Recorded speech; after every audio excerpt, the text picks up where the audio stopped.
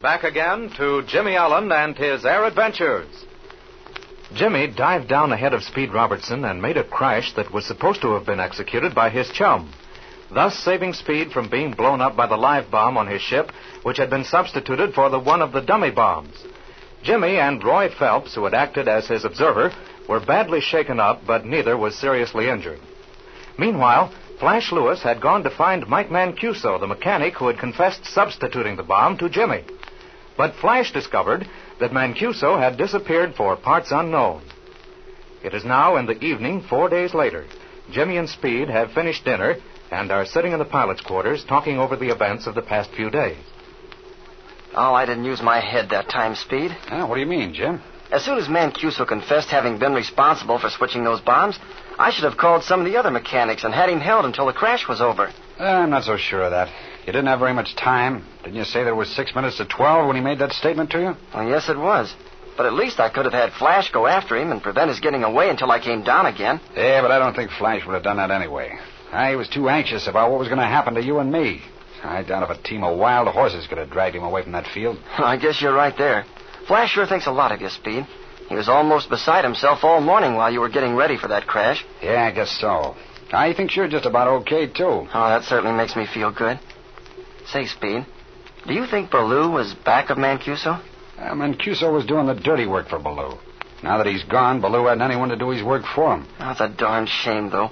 If we could have held Mancuso here, and he would have confessed that Baloo was the one who put him up to it, we could have put Baloo in the jug right now. Yeah, I'll say we could have. And that would have been a mighty fine thing, too, if you ask me. As it is, I'm afraid Pacific Studios are going to get their picture out ahead of us. They haven't had any of the delays that we've been plagued with. You know, I got to thinking about this strange business last night. It seemed to me it was rather strange that Baloo had been able to get this other job with Pacific Studios in such a short length of time. Why, just the day before he made you and Milliken that proposition about working together for the good of both pictures, remember he warned us not to take this job with Mammoth. Now, I've been doing some thinking along those lines myself, Jim. It escaped my attention at the time, but since we've had all this trouble with Baloo, I've given the matter more consideration. If you remember correctly, Milliken said he had given the script of this story we're working on to Baloo when he was first considering hiring him. He wanted Baloo to look it over and give his opinion on the flying angles. And that's right. So Baloo knew just what the story was going to be before he got the job with Pacific. Yeah, that's correct. Now, what could have been easier than for him to go to Pacific, tell them exactly what the story was, and sell them on the idea of filming another one very close to it? Sure.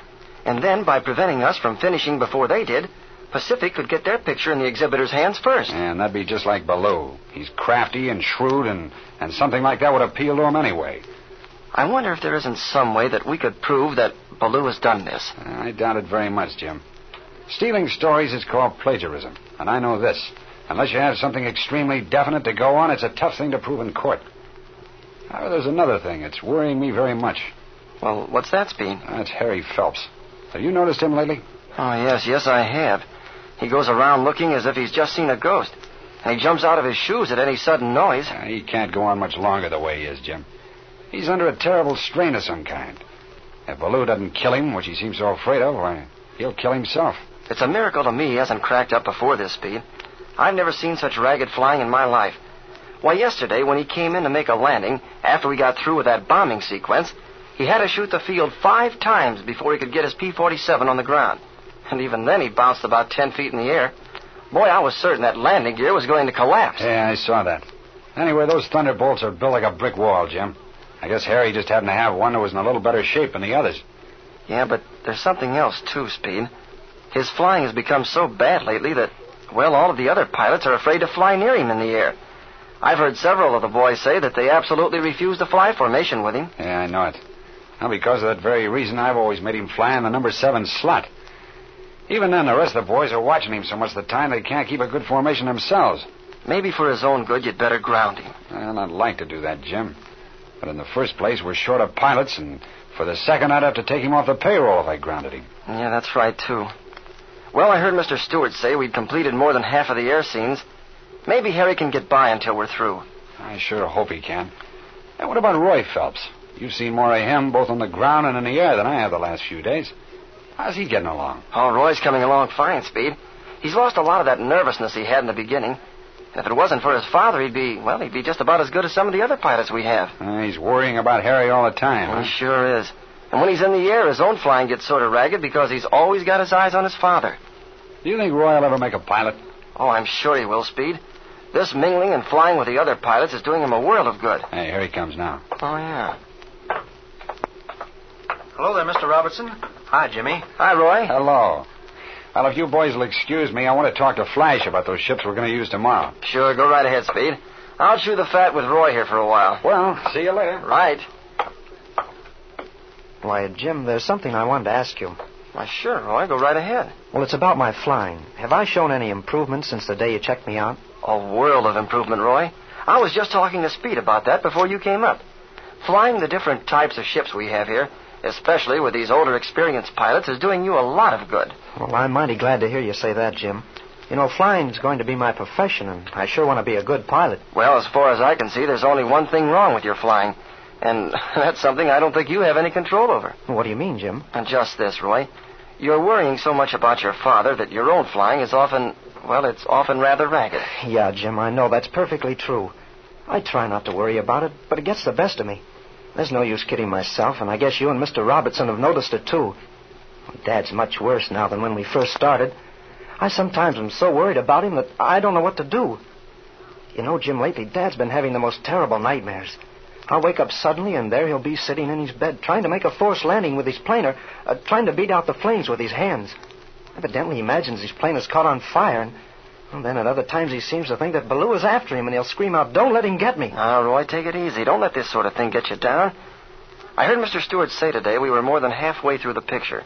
And if your dad can only hold out another week or so, I think we'll be all through. Oh, I hope so, Jim. As soon as the picture is over, I'm going to take Dad away somewhere where it's nice and quiet, where he can have a good rest. And it'll be somewhere 2,000 miles from where Baloo is. And that'd be a fine idea, Roy. But say, what are you going to do afterward? Well, I don't know, Jim. I'd like to get a flying job somewhere. I'll tell you what I'll do. I'll speak to Speed Robertson.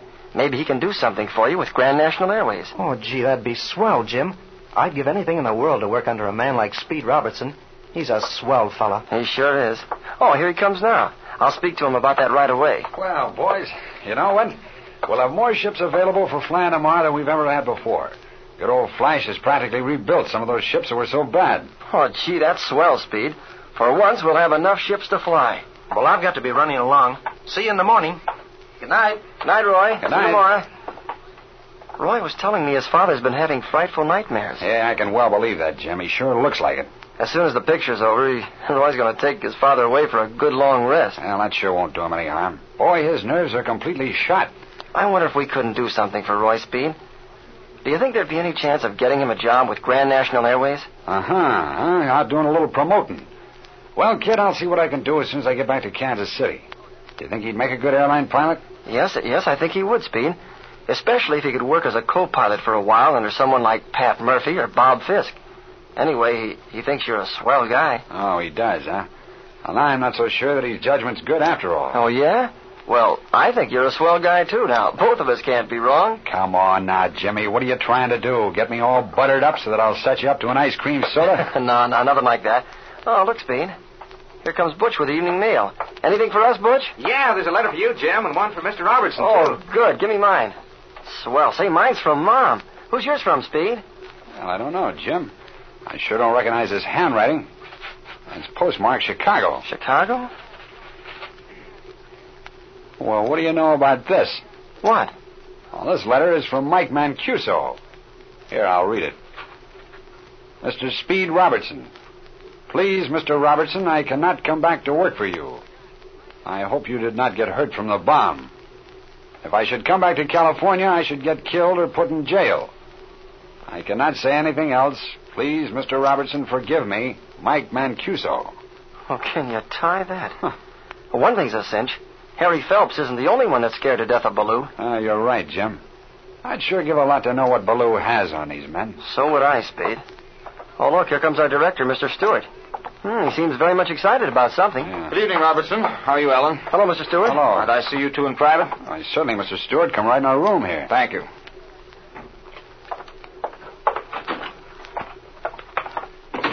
Gentlemen, a most grave situation has arisen. Mr. Milliken and I have been very much concerned about this aviation picture, as you know. Disquieting rumors have now come to us from certain trade sources concerning the picture Pacific Studios is making. We've been doing some quiet investigating and have discovered that the Pacific picture has a most astounding similarity to the one we are filming. Yeah? Well, you know, Jimmy and I were talking of this very subject tonight, Mr. Stewart. Isn't it true that Nails Ballou had the script of this story in his possession before Pacific Studios announced their intention of making an air picture? Why, yes, Robertson, he did. Perhaps the answer lies right there, Mr. Stewart. Well, gentlemen, we've definitely proved this to be a fact. Someone has stolen our story, but changed it sufficiently to be just outside the law. Now, would that be easy to do? For a clever writer, yes. Nails Ballou is the one that did it. I'm certain of it. And another thing. He's been doing everything in his power to delay us, while they've been going right ahead on their own picture just fine. You're absolutely right, Alan. I can see the whole thing now. Well, isn't there anything we can do about it, Mr. Stewart? Well, I don't know about that yet, but I can tell you this. If we don't get our picture on the market before the Pacific people do, we might as well quit. Right now. It looks as if the dishonest Ballou has outwitted Mammoth Studios. But what can be done about it? Don't miss the next episode of The Air Adventures of Jimmy Allen.